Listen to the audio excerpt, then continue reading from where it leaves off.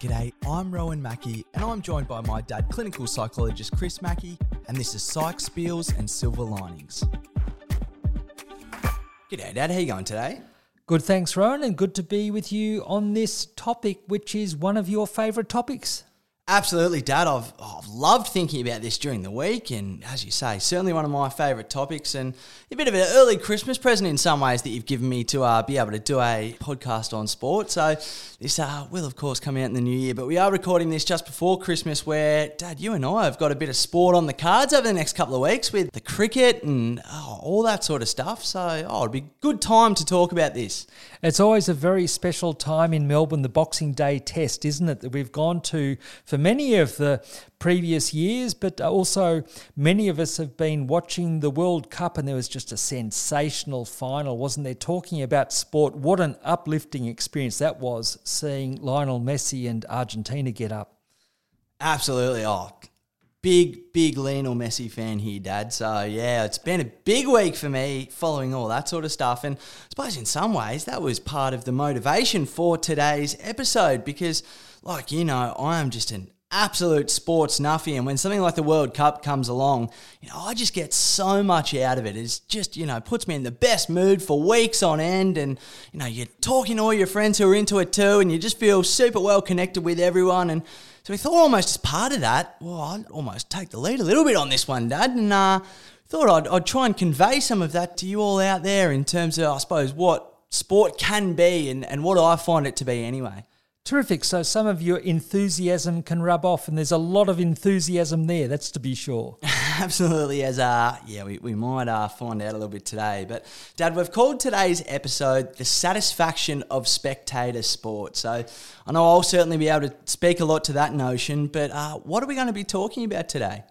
Yes, well, one of the things that actually struck us leading up to today is so many people spend a lot of time, leisure time, watching sport. And we're particularly talking about spectator sport, so watching often professionals, high-level athletes and competitors. There's been the recent World Short Course Swimming events in Melbourne. There's been a whole lot of sport recently, and a lot of people will watch a lot of sport over summer as well, the summer holidays that are coming up.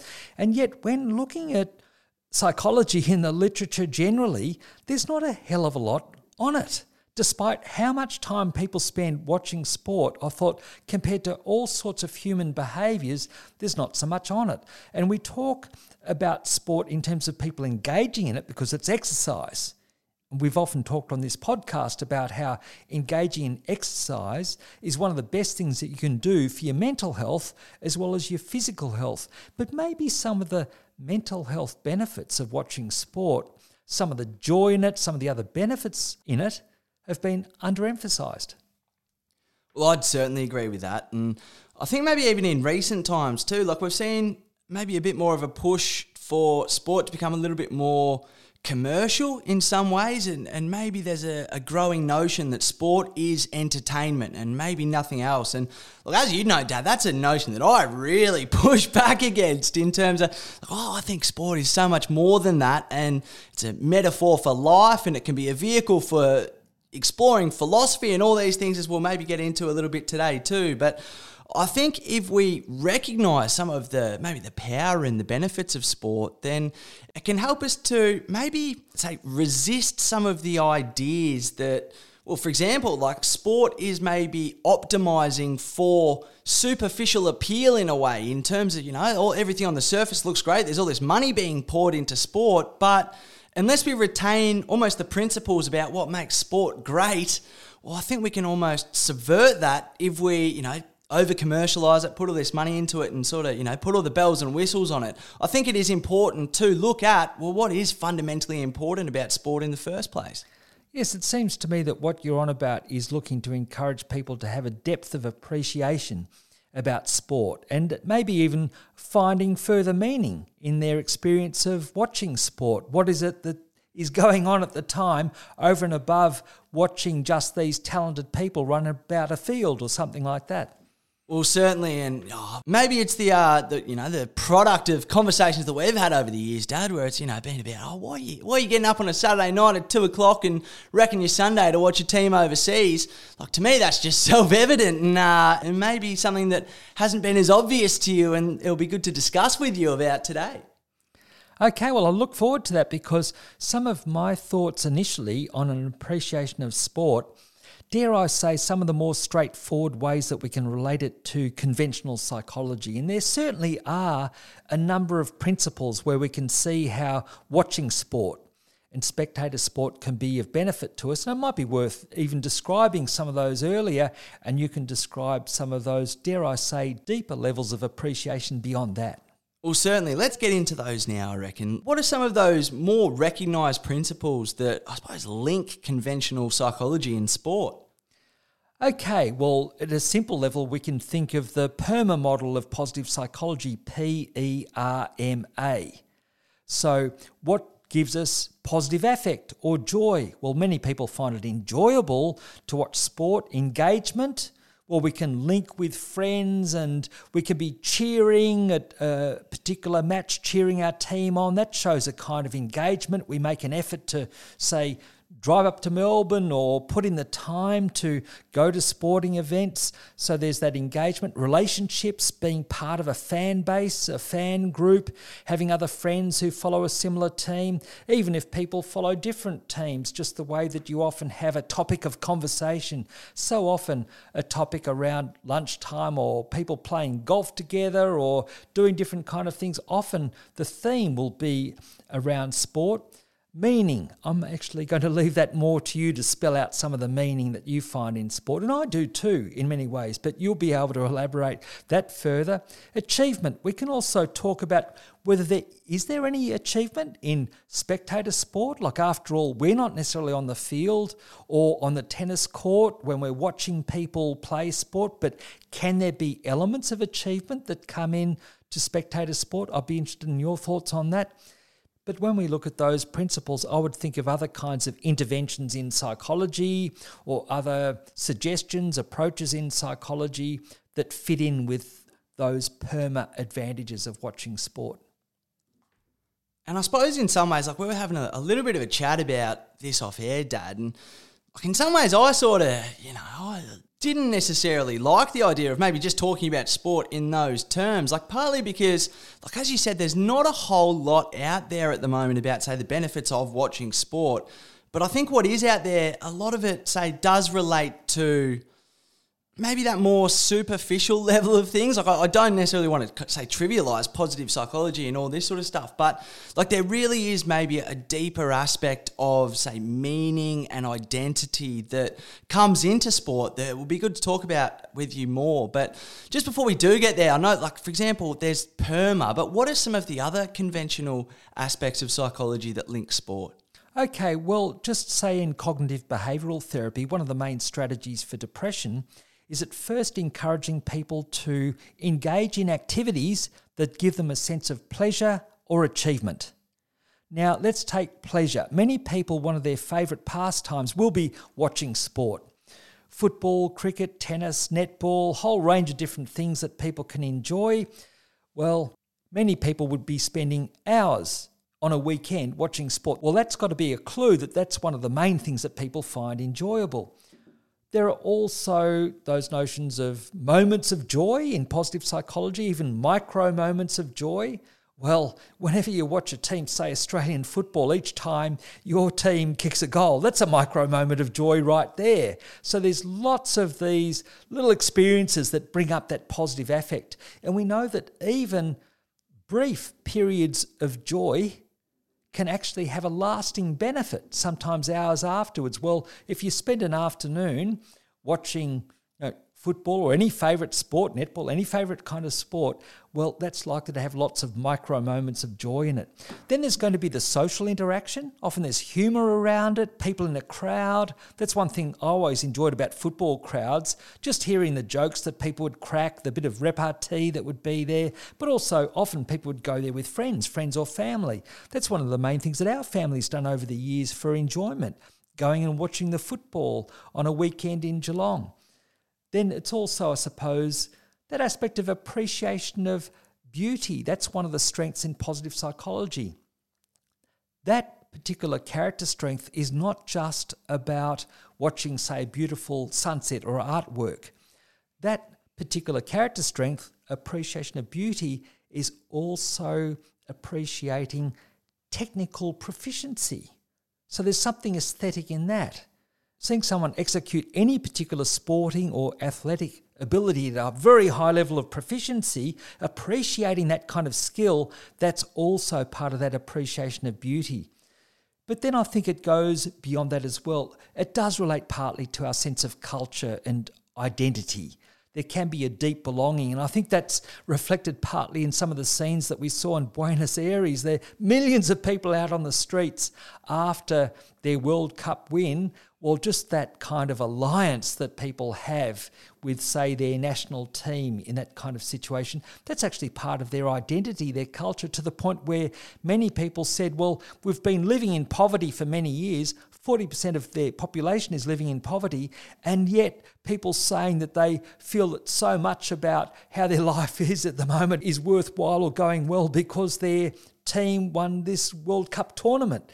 So there's obviously something deeper going on there than just watching a match for an hour and a half or a couple of hours.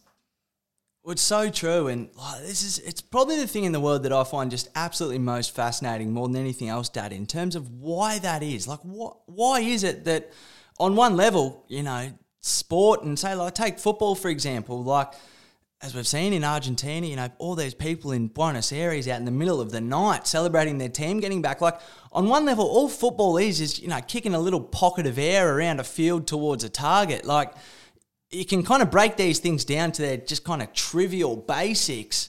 But then I think when you really look into it, like as we'll get into, there really is so much to it. And like I just find that so fascinating, that aspect of like, why is it that sport motivates people to act in those ways, to feel these, certain emotions, all this sort of stuff, when on the surface, it is seemingly something that doesn't involve us at all. And like, I said a little bit facetiously before in terms of like, getting up at 2 a.m. and like there's been a couple of times where, probably justifiably so, you've called me out on maybe getting up a little bit too much to watch sport, as we've maybe just seen a little bit with the World Cup there as well. But like I genuinely almost have this curiosity about why this is a thing, and in some ways like this is what I really want to find out in my life, Dad, in terms of what is the crux of the importance of all this sort of stuff. So I find it fascinating anyway. Yeah, look, I might add, well, I got up at 2 a.m. as well, and a number of other times early for the World Cup. So look, I'm with you on that for a number of events, but I can remember also in the past that you'd get up through the night for maybe, a couple of weeks in a row for the Tour de France, for example. So clearly that's something you found very, very meaningful from teenage years, and that is part of your, work or occupation as a podcaster too. Many people would know that you do the Geelong Cats podcast, To the Final Bell. You also do the AFLW, the Women's Cats podcast, and there are other things that you're involved in as well in the sporting field, including having studied sports journalism at university. I think a number of people might know that, but not everyone. But Rowan, here's your chance, here's your platform, have the floor, tell us all what's so special about Spectator Sport.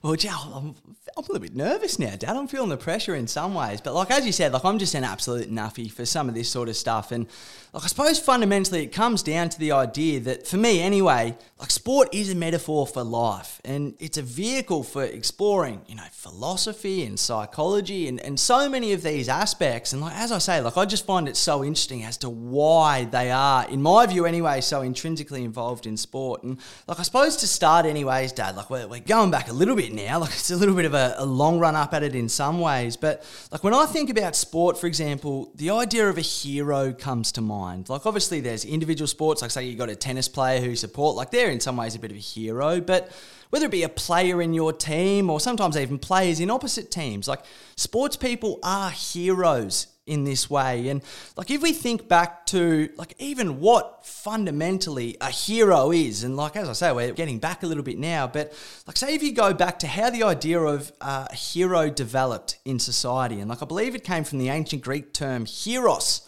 which basically meant humans, either male or female, who were endowed with superhuman abilities. So there was this notion that basically everyone sort of, had abilities, and there was some people who were better at those things than others. And in many ways, it was like a mythology developed around those people who had these superhuman abilities. Like there was these stories that developed in a way to celebrate these people with superhuman abilities. Like I think of maybe the prototypical hero in a way, like Achilles from the Iliad, like the Greek hero Achilles. And if you look at, in some ways, the function of the literary figure Achilles, like why would parents, for example, have told their children about, the hero Achilles? And for me, there's almost two aspects to it. There's the ability aspect of it in terms of saying, we celebrate these abilities, like, in a society that celebrated war, like in ancient Greece, that's part of it. Like he was a very good warrior, and so we celebrate that aspect of it. But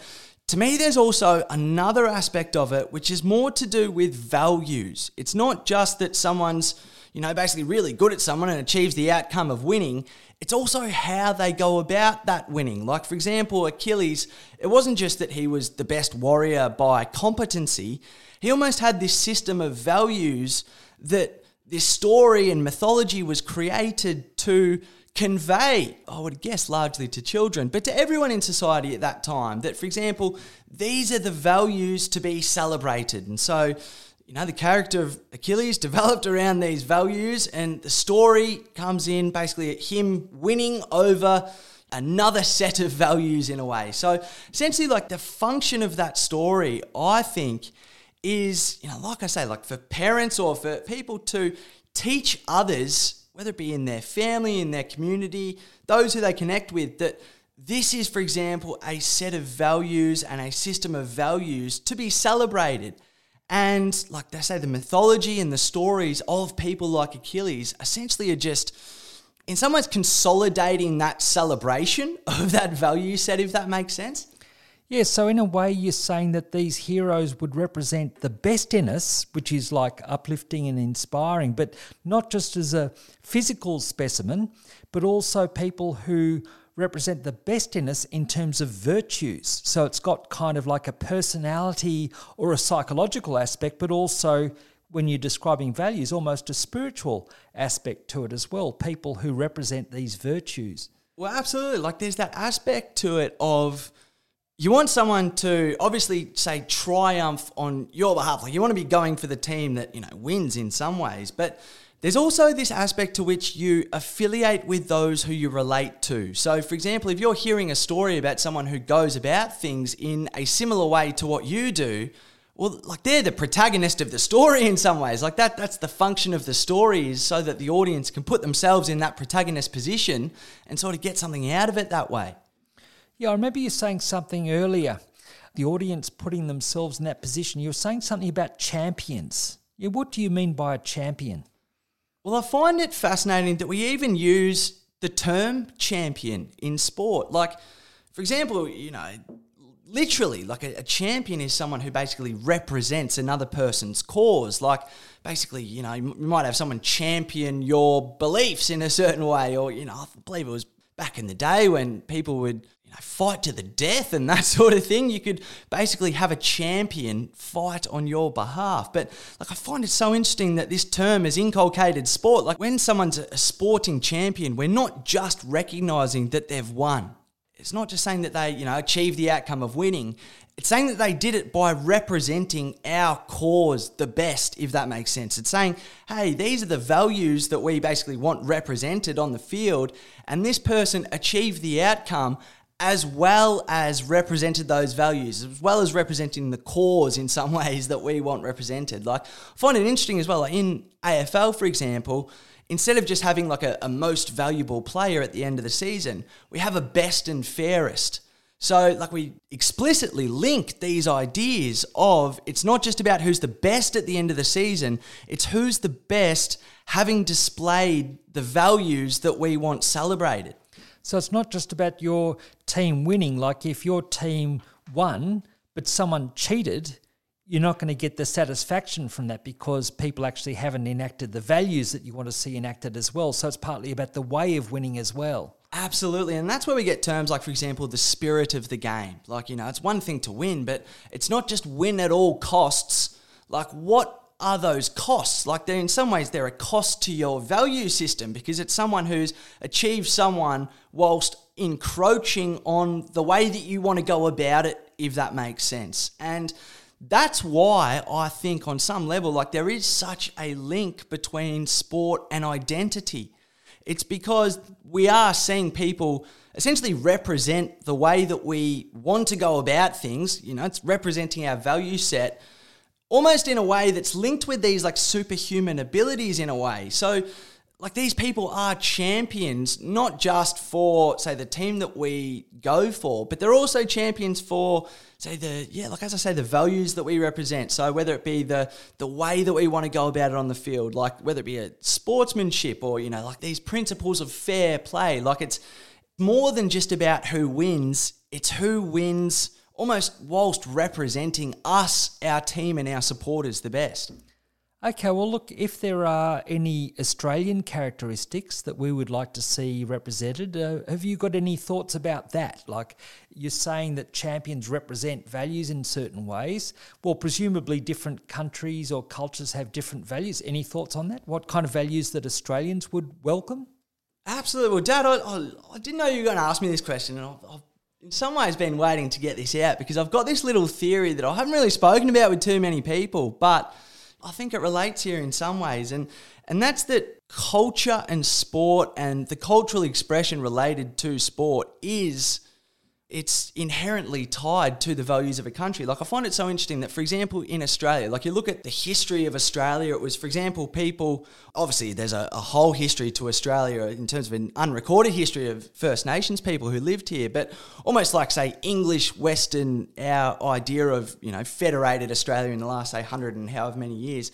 Like, it was people who essentially came over from England, a lot of the time on prison ships. Like, they were potentially people who were a little bit down and out in society who, maybe not have been born with a whole lot and who, were potentially on the wrong side of the tracks, for lack of a better term. But, like, I find it so interesting that, for example, in Australia, we celebrate the underdog. Like, the almost prototypical Australian team is like the Socceroos who are, back against the wall, fighting against, the might of these bigger overseas countries.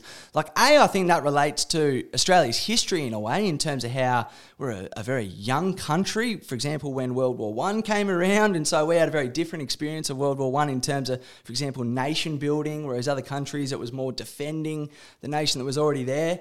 But the other aspect that, say, I find interesting about Australia is like all of our competitions are finished with a grand final, basically. Like, for example, football in England and in Europe, a lot of the time it's a league format. So the team who finishes on top at the end of the year in terms of the team who's performed best throughout the season, they're the ones who are awarded the trophy. Whereas in Australia, we take it one step further and we say, okay, now you can be best positioned going into the final series, but essentially the whole league is just to position and posture everyone for finals in terms, it's all about just working out what order you're going to compete in for the final series. And then the real big thing that we celebrate at the end of the season is whoever wins the grand final. So it's tied to this idea of like a narrative in a way. It's not necessarily just the team that has dominated all year and is winning at the end of the day. Like in Australia, we celebrate the team that, whether it be has come from an underdog position, but we tie it to this narrative of a particular day. Like, you have to be the best team on a particular day. And like, I wonder if that is related to, for example, like our history where, in England, for example, a lot of the people who would have been sent over to Australia, as I say, they wouldn't have necessarily come from, the top of the socioeconomic tree in some ways. Like, they would have felt that society was conspiring against them. And so they would have thought that if things were for lack of a better term, a complete meritocracy, then they wouldn't have as much of a chance because the way that, the system was set up, it was consolidating power towards the top and that these people wouldn't have a chance. So it was almost like, this may be my kind of kooky theory, but I wonder if when those people came out to Australia and had an influence on the way that sport was played, even if it was maybe more subconscious, it wasn't explicit and they recognised this at the time, they thought, hold on, it's not just about who's going to, consolidate power over the course of the season, for lack of a better term.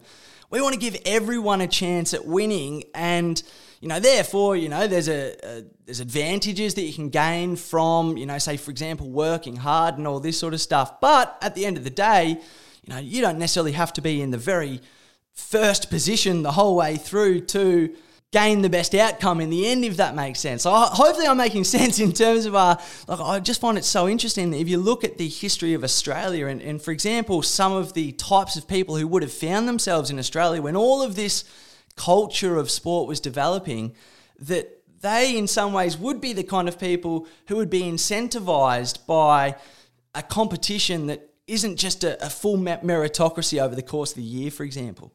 Okay, so kind of like an egalitarian underdog model, gives everyone a chance. One of the things that reminds me of as an aside is there's also an Australian style and culture to research.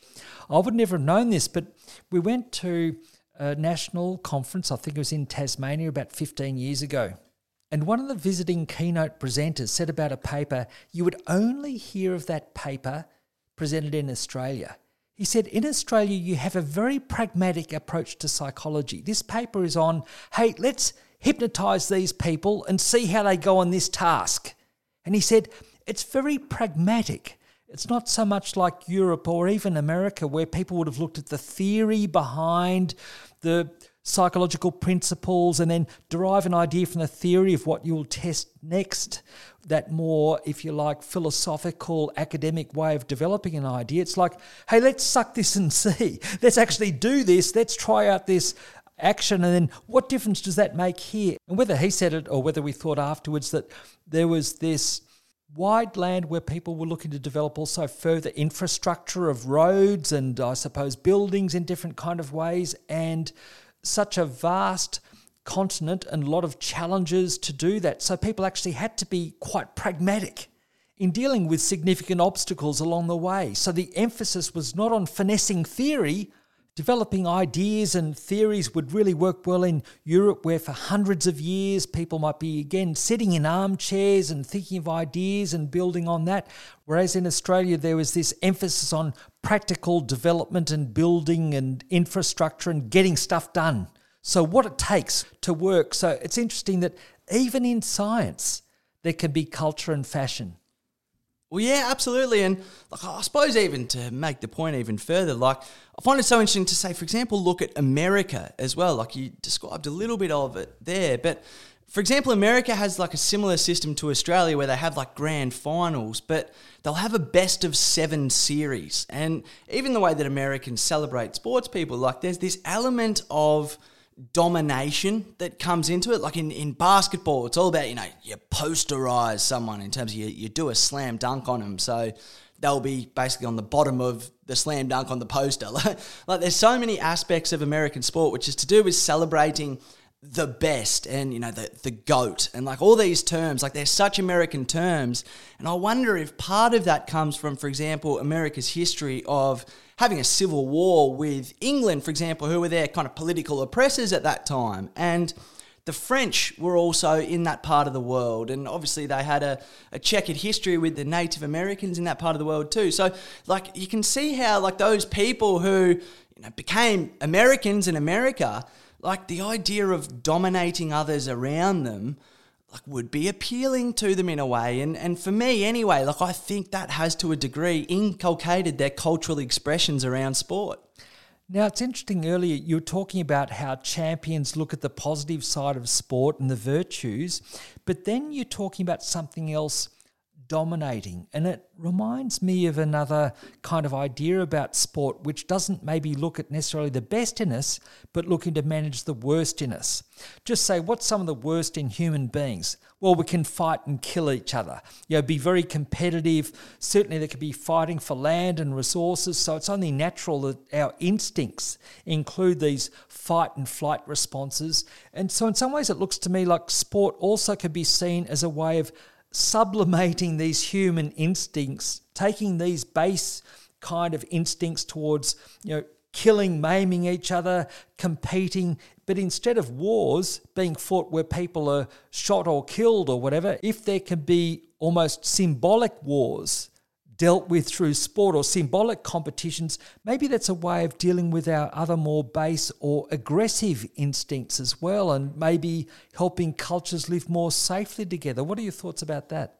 Well, I think absolutely. In terms of I know there's been research done about, say, young males who play sport are less aggressive off the field. So, I suppose on a personal level, it works in that level. But I certainly agree with you in a way. But I find it so interesting that, for example, when we have a sports team that has a mascot, the mascot's almost like a totem for these kind of values that I was talking about before, and a lot of those mascots are aggressive or dangerous animals or creatures that kind of strike fear into you in a way. In some ways, there's this almost controlled aggression element to sport. And I think on some levels that maybe works on a personal level in terms of, we see all these, say, cowardly one-punch acts that happen in, say, the CBD. One thing that I think can combat that is to develop sporting infrastructure around those communities and have people, even just spending a lot of time with older blokes and that sort of thing too. I think it can be such a good personal outlet. But for example, we've just seen the World Cup, and what a wonderful, great event that is for so many reasons. But in some ways, the World Cup, I think, has been, I don't want to say commandeered for almost the function of being a war proxy, but there's an element of that. When we look at, say, sports washing, what are they trying to do?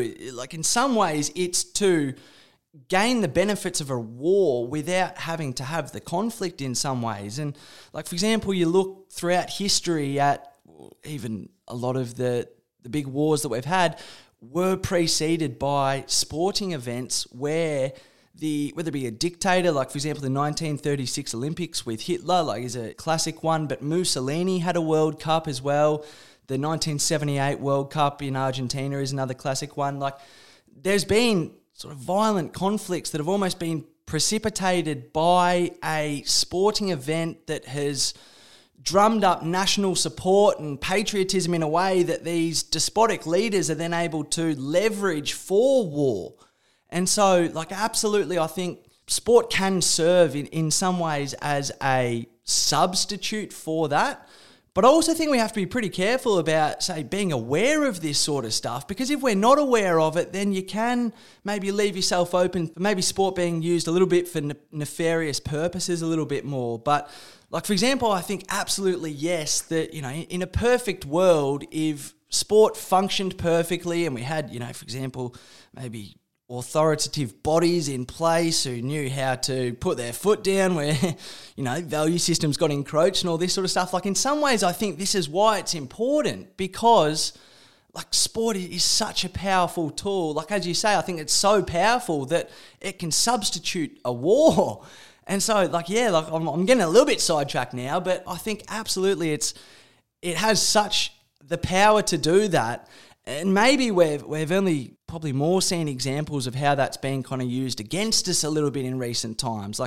Maybe we haven't seen that as much, how that can be used for benefit. But at the same time, I think, for example, in every country that has, for example, domestic football leagues, there's, we can't compare to the amount of, say, aggressive acts that would exist in society had they not been there, for example. But, I think there is benefit to having organised sport as an outlet for, say, aggression. But then there is this almost say, kind of geopolitical aspect to it where, it's been used for nation building and things like that. And the reason for that is I think it is so powerful that it can substitute a war. Yes, well, actually, when I think of what you were saying earlier about mascots often having an aggressive quality to them, despite the Geelong mascot being half cat, a pretty fluffy kind of character, I might say. But if we think of the pictures of how the cats are represented, with their claws, that's an aggressive aspect. You get other teams often called the Tigers, the Lions. You're not going to get too many football teams called mice or something like that. Go for the more fierce creatures. So it seems to me there is that kind of tailored aggression. It does take some of those instincts that we have and look to channel them in a more socially appropriate way. And another way I've heard that put before is that sports tend to reflect some of the more instinctive reactions that humans and animals can have: fighting, fleeing, and flouncing. Well, fighting, boxing's an example of that. Fleeing, sprinting and any running races. Flouncing, well, that could be on the parallel bars or something along those lines, a kind of showing off of one's physical attributes kind of thing. So it does seem to me that sport takes some of these basic human instincts and looks to channel them into something more uplifting and aesthetic. Well, yeah, I think that's so true. And I know we spoke in an earlier podcast, a very early podcast, in fact, Dad, about sport that we did. In terms of how sport is, essentially at its most fundamental level, like what it is, it's a team or a player that tries to make order out of chaos. And it is interesting, I think it does come back to those maybe survival instincts. And one thing that I find really interesting, I heard it put once, I can't even remember the exact sort of terms that we used or who said it, so I do apologise to whoever it was, but basically they said that there's only really 4 types of sports. Every sport comes down to either being the first one over the line, gaining the opposition's territory, fighting someone, or trying to hit a particular target. And you can almost put every single sport into those 4 outcomes that you're trying to achieve. And it's interesting, I think they do relate to, in some ways, survival instincts. Look, I'll just mention another aside in something I find uplifting about sport. If partly it does represent some of these instincts, which can even be warlike instincts, how wonderful it is to be able to visit a different country or different culture and see the way that they express sport. And I'll just mention specifically here, one of the most wonderful holidays that I enjoyed is when your mum Sue and I visited a couple of friends in Argentina, Mirta and Nicholas, and they treated us to go to the polo. And Argentina is such a wonderful example of a country where people can be passionate about sport, and they're certainly passionate about polo. These horses were the most remarkable horses. Many of them were bred to have certain characteristics, and there was a whole technology also behind the aesthetics of that, but also the aesthetics of watching people play polo, the skill involved, the kind of atmosphere. To be able to get a window on a different culture that way could be a wonderful thing. But also, as another example, being invited to go to La Bombardero, this wonderful stadium, to see the Boca Juniors and to see the passion of the fans, the way they'd be jumping up and down in the stands, to be able to pick up something of a different culture and revel in that, really enjoy that. That's a wonderful way of tapping into another culture and a different way of life. And I think it's like a kind of universal language in different forms. Many of us, when we do visit friends or others in different countries, that's one of the activities that many of us will engage in. Watching sport of one form or another and doing that with friends just adds that other dimension to it. Well, I think that's such a good point in terms of it being a universal language. And there's just a tiny point I wanted to pick up on there before we get into that is, Argentina is actually the perfect example for, say, a country that can use sport to substitute war.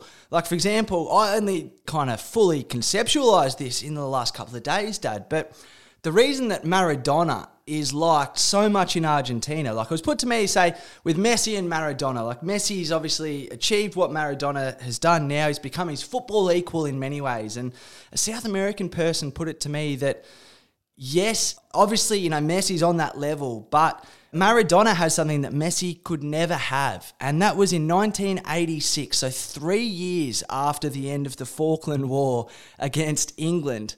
Maradona in a World Cup quarterfinal cheats with his hand against the English and then obviously scored, the goal of the century after. That wasn't the only thing he did, but this idea that, basically in Argentinians' eyes, there'd been this unjust war that had been started by the English. And so for Maradona to get away with cheekily cheating in the World Cup quarter-final and not only do it, but get away with it against the English to put them into the semi-final where they went on to win, it's my good word, talk about the idea of hero representing values. That takes it to a whole nother level, Dad.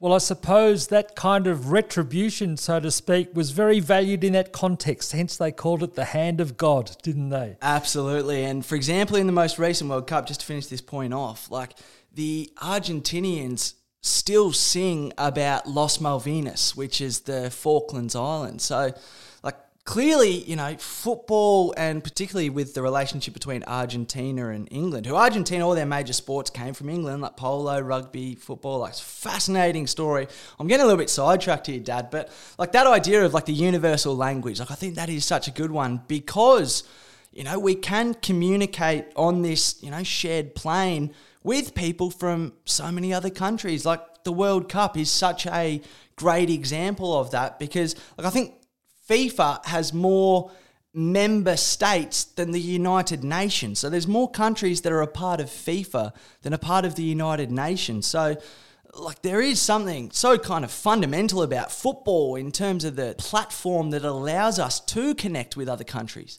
Yes, it shows that people get a lot of meaning out of it, doesn't it, for that number of people to be engaged at such a level.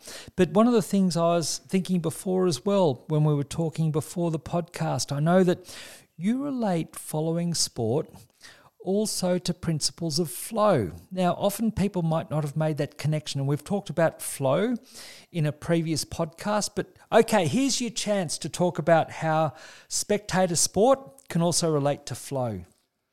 Well, I find it interesting, Dad, in terms of, like, I was watching something the other day and it was talking about flow. Like, it had absolutely nothing to do with sport. And someone was going through the conditions, like Csikszentmihalyi's conditions for flow. And as he was going through it, I thought it's almost like sport at like a fundamental level is set up in some ways to capitalize on those conditions or to create those conditions in a way. And I think it's interesting if we go through them, for example. So I believe Csikszentmihalyi had a number of conditions for flow. And 4 of those conditions were you need skills and demand to be matched. So it's got to call upon your expertise.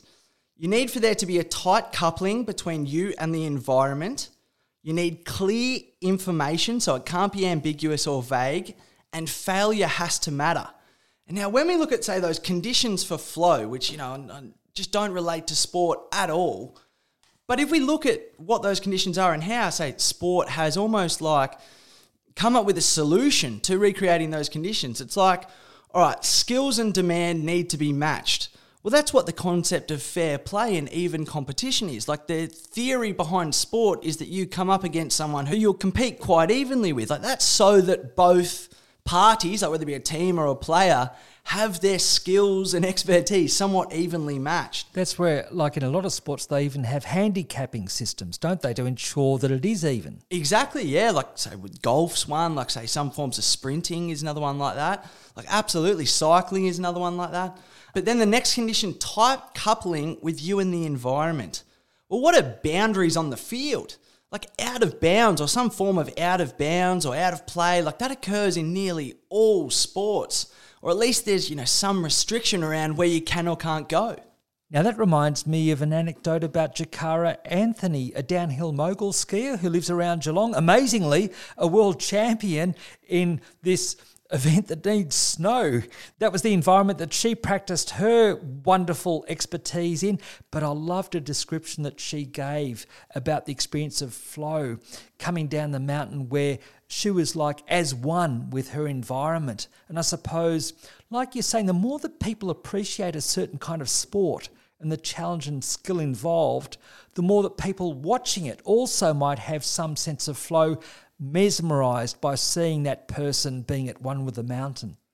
I think certainly. And the other thing is that moguls are in some ways the perfect example for that point because, like, you're going down a hill and there's all these kind of ice hillocks on the hill that you're trying to go down as fast as possible. Like, the person who goes down the fastest is the one who's most tightly coupled to their environment, so they can most officially coordinate down the mountain and not slow themselves up on the hills and that sort of thing. Like, moguls is a great example for that condition of flow, Dad. But the next one, clear information, like, can't be ambiguous or vague. Like, what's a referee or an umpire, or even just say like the rules of the game? Like, quite often a referee or an umpire, they'll be given a whistle so that whenever a rule is being broken, everyone who's watching or playing knows immediately because the umpire will blow their whistle and everyone can stop and go, all right, well, what is it? Like, that's about as, you know, clear and immediate of feedback and information as you can get, Dad. That's one thing I've always loved about sport, compared to so much of life which is quite ambiguous about whether something turned out to be fully successful or not. In sport, you end up with an absolute scoreline. And if people are frustrated or angry with a referee thinking that they called it wrong, the point is you always end up with that scoreline. That's what stays there in history. That's what stays in the record books. And I like the way there's that resolution of the ambiguity. I even wonder if that's sometimes why people don't always like the video replay systems, even if they make it fairer. But they drag it out and they slow down that drama, because it's partly the drama that makes sport, and in the end that there is a result.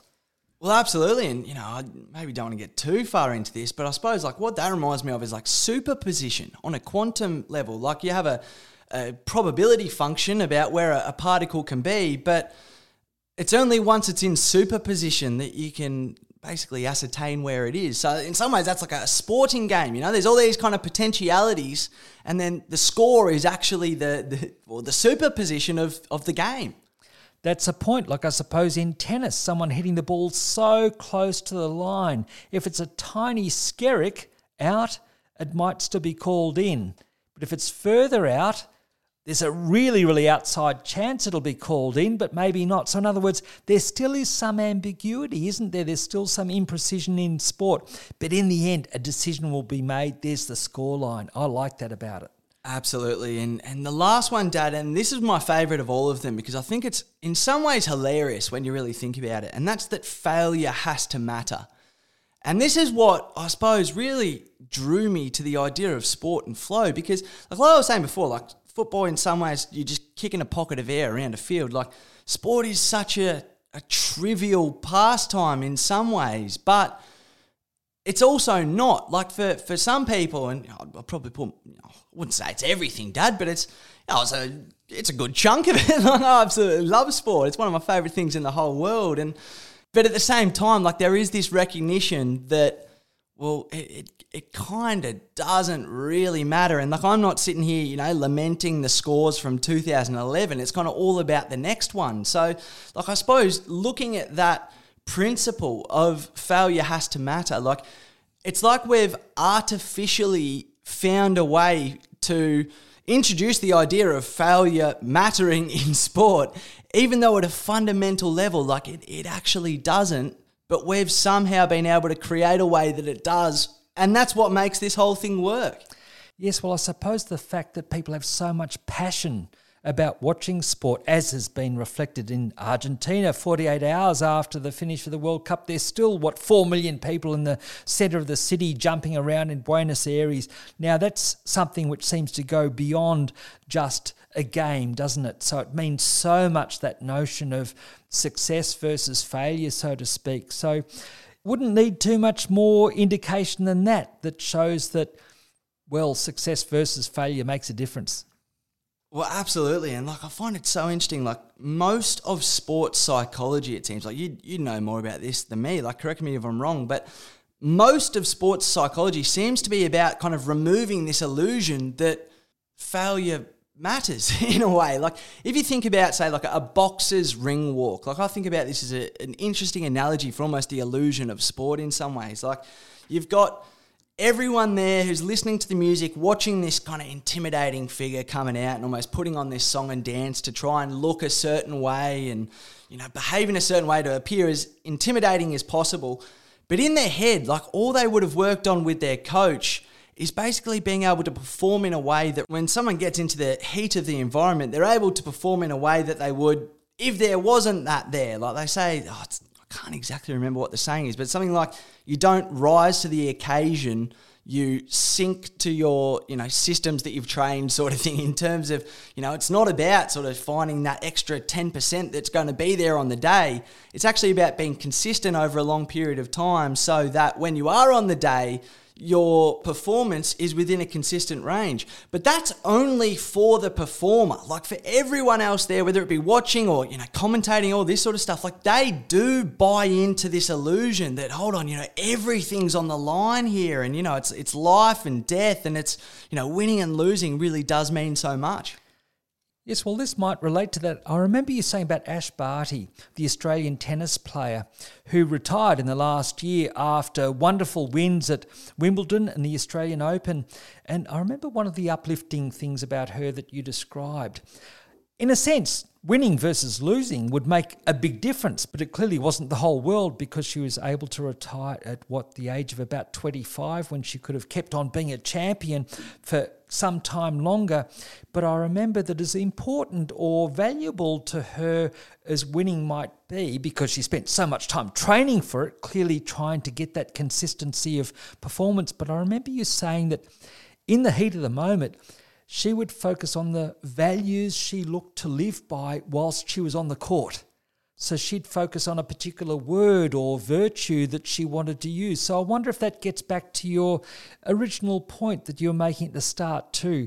Our champions might show this remarkable prowess based on all this effort over so many years, but also the importance of them demonstrating, displaying certain kind of values while they do that.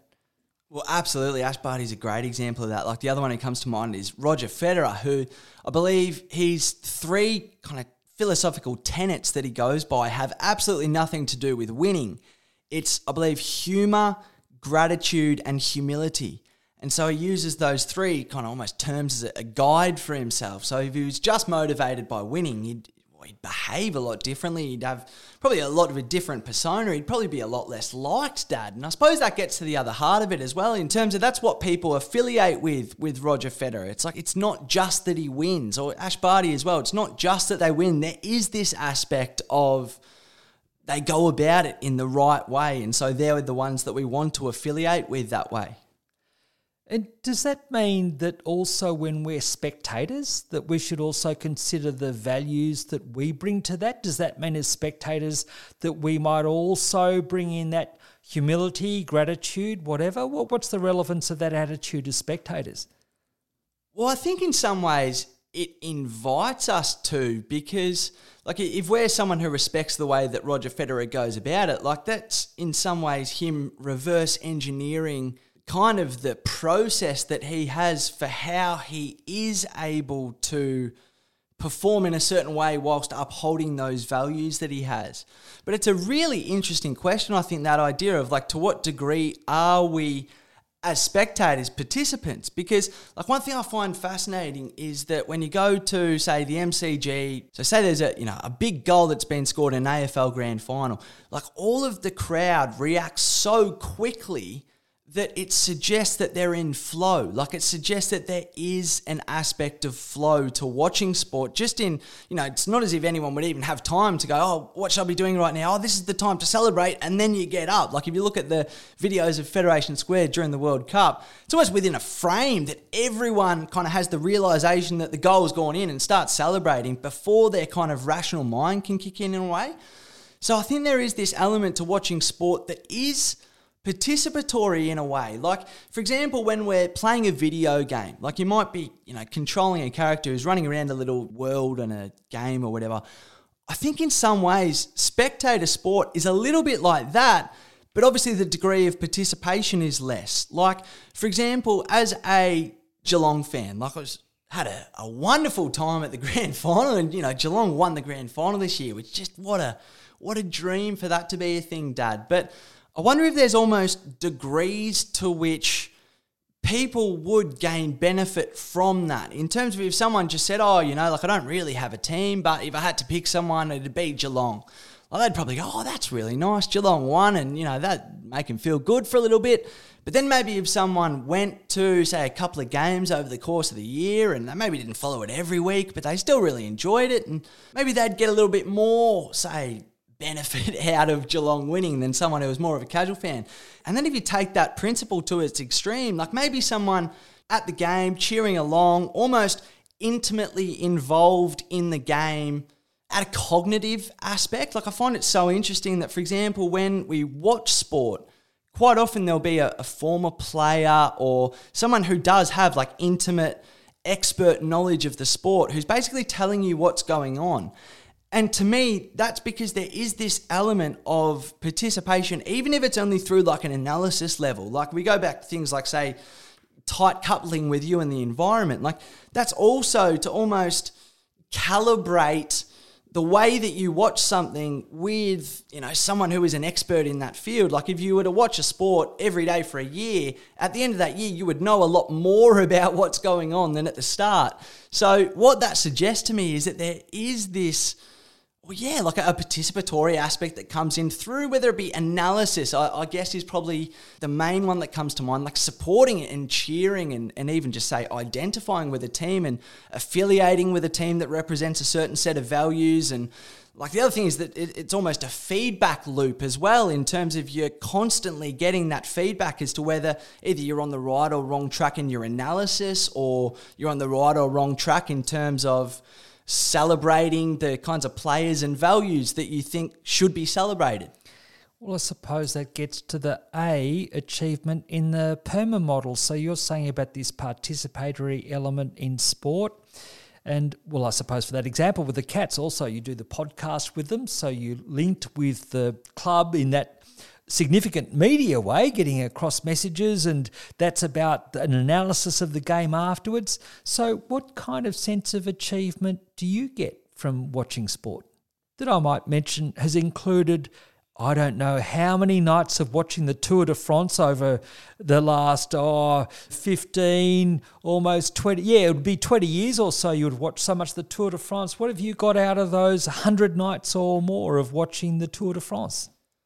Well, I'm ashamed to say it's probably a little more than 100 nights, Dad. I've been pretty into it for a little while, but look, it's a hard one because, like, in some ways I sort of shudder at that term, like achievement, because, like, the achievement's on behalf of the players in a way, but it's almost like a sense of, like, it's almost validation in a way, and that's where I wonder if there is this, like, say, identity aspect that comes into it through supporting a team and through affiliating with a team. And like, for example, when I talk about, say, Geelong, the team, that wouldn't have necessarily changed a whole lot. Like, obviously, you can talk about results and all this sort of stuff, but in terms of like what the club means to me in a way, well, that wouldn't necessarily have changed with different players that have come in and out of the club. Like, to me, it's about the town and its connection with the town. It's about its role in the community and things like this. So the interesting thing that I find about that is that even though there's, say, different personnel and there's different individual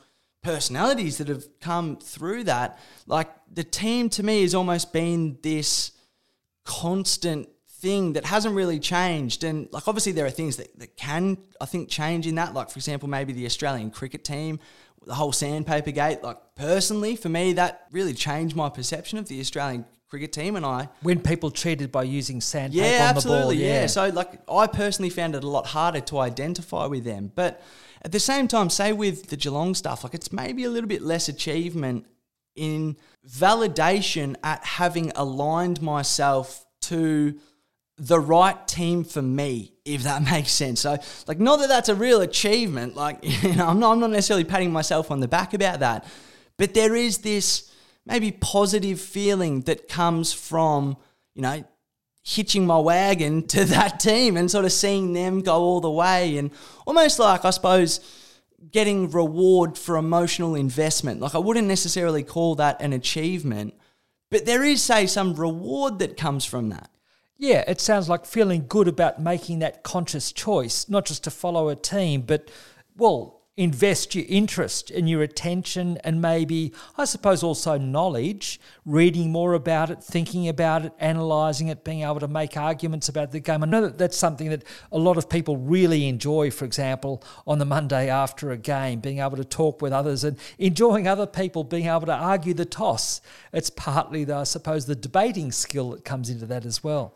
Well, absolutely. Like, there is that aspect of it in terms of, like, I wouldn't necessarily even call it achievement, but, like, there is that thing of, you're analysing the game over time. You get better at analysing the game, and you might even be, able to predict some elements of certain things, which, in sport is just You're just saying that because idea. You won our work footy competition this year. That's why you got that one in. Oh, look, you're embarrassing me now, Dad. But look at there you go. I've got to say, I won it last year. Yeah, it was about time I got my name on the trophy. I needed some achievement in that area, Dad. But no, like, it is an interesting one because, like, I think maybe the achievement on maybe a personal level, like, it's hard because achievement's kind of a big word. Like it maybe evolves sort of external validation at times and this sort of stuff. Like maybe there is just, say, quiet satisfaction that comes with getting better at analysing certain aspects of things. Okay, now look, one final thing that I would bring up in terms of spectator sport or any passion. It's something that Robert Vallerand, a leader in positive psychology, raised when looking at the notion of passion. He talked about the contrast between obsessive passion and harmonious passion. And he said that we can be passionate about something, but it's not always good. If it's an obsessive passion, it's like an addiction. So our approach can be somewhat rigid to it. So we're driven to keep on, again, focusing on that activity, even if there's a downside. It might interfere with our relationships, things like that. I did see one article that actually interviewed partners of people who are watching sport, and they said that they thought sometimes that could interfere with their relationship if their partner was spending too much time watching sport, for example. By contrast, harmonious passion is when something is really integrated with our other activities and interests. It's something that gives us a lot of joy. It might lead us to improving our skills. It might encourage us to engage in that sport itself, and so we do more activity. So there's this notion of these positive aspects of passion that we often relate to that word as a positive thing, but it can sometimes get out of balance and become obsessive. Do you have any thoughts about that, gauging that when we watch sport, about the extent to which it will be harmonious or obsessive? Yeah, like it's a tricky one in some ways because I think like there's an element to which, you know, each case in sport where harmonious passion becomes obsessive compassion can be slightly different at times. Like there can be, you know, political things and stuff that are involved, which maybe doesn't necessarily like inherently involve the sport in that way. Like I saw obviously the soccer in Australia where people pitch invaded sort of thing. Like just what a disgusting, you know, weak thing to do from those people. And I view that as almost them using that sport as a vehicle for their nefarious motivations rather than that being an inherent issue with the sport. Like there's certainly an issue with, say, football being used as a vehicle for maybe other motivations, but I wouldn't say it's an inherent issue within football. And maybe like, I wonder if part of it is that seeing sports people as heroes in a way, like it does involve this kind of almost proxy nature to it where someone is acting on your behalf, and that almost has to come with a sense of, say, like acceptance or even, say, like surrender. Like when it doesn't go your way, you have to deal with that, and that's basically what you sign up for in that sense. Like I look at those people who pitch invaded, you know, and obviously, you know, there's a whole lot of stuff going on with the A-League and, you know, all this sort of stuff. I won't get into that now, but from my perspective, their view on maybe the participatory element of sport got a little bit out of whack, and they weren't ready to accept that their role in this situation wasn't to be on the field and all this sort of stuff. But to me, like the principle of it is, it comes with this acceptance that, like, yeah, we can, you know, support these people, and like at the end of the day, they're doing it on, you know, on your behalf, and, you know, they're still the ones kind of out there, and we're still the ones over the fence, and, you know, like there is an acceptance that has to come in with that. And if maybe people think, you know, like, that's when it stops becoming, say, like a proxy for things. Like, I think that's where sport can be a little bit of a trap, because there is this, like, say, potential conflict of ideas in a way. Like, if people don't leave it on the field, and if people, say, over-identify with those ideas and maybe them, say, winning against another set of ideas, and, like, to me, it just comes down to, say, acceptance that sport is sport. You got to see it for what it is, and, you know, it can serve all these absolutely wonderful purposes. But there's still an acceptance that comes with going, hold on, it's not the be-all and end-all. Like, you know, it probably doesn't mean that we're never going to have a war again, but it probably means that we might have less wars than we would have had otherwise. Yeah, I think it's fair enough to say that if people watching sport in any way, if it leads to violence, or they act violently, well, that's not going to be a harmonious passion. By definition, that they're going to have worse relationships with other people, let alone potentially break the law and the rest of it. But I imagine, say more generally, if people are moping around for 2 or 3 days after a loss, or just getting drunk and angry or something like that, or just losing their temper a lot, that would be maybe the example of more obsessive passion. passion. But if it's partly people also learning about life, life involves winning and losing. We're not going to be winning all the time. That's one thing about participatory sport that kids learn from being part of any sporting team. They learn to manage aggression, and they learn to manage also this notion of winning and losing. And some of that comes up in spectator sport as well. Well, I think that's so true, and it's so important as well, because like at the end of the day, you know, you're not going to win at everything in life. And so, you know, that is where sport can teach you that good lesson. It's not always an easy lesson, Dad. It's it can be bloody tough at times. And I will say as well, like 2 or 3 days, like that's pretty quick at times. Like you've got to invest a little bit emotionally in order to get the most out of it, Dad. Or sometimes I think you might blur the line between harmonious and obsessive passion, but we'll leave that to our listeners. Yeah, maybe, this conversation might continue off air a little bit, Dad. But no, thank you for giving me the opportunity to stretch my legs, so to speak, and to chat about all this sort of stuff. Like I haven't really spoken about it with too many people beyond a couple of friends who I've, you know, basically tied up and chewed their ear off about this sort of stuff. Well, Rowan, I very much look forward to that tradition of watching the Boxing Day test with you in about a week's time. Absolutely. There's plenty of sport to get our teeth stuck into. So, Dad, thanks for chatting with me about all this today. We'll get some resources up. I'll find something to put up there at sykespills.com.au. And we are recording this just before Christmas, so I hope everyone listening out there did have a very Merry Christmas and a wonderful New Year and very happy holiday season, however you're celebrating it, and we'll see you in the new year. Wonderful, Rowan, and I know that we will have some resources up there on Jakara Anthony and flow, so that looks at the principles of flow, and also we've got an article up there on harmonious and obsessive passion. Perfect. Awesome, Dad. Let's go watch some cricket. Sounds good.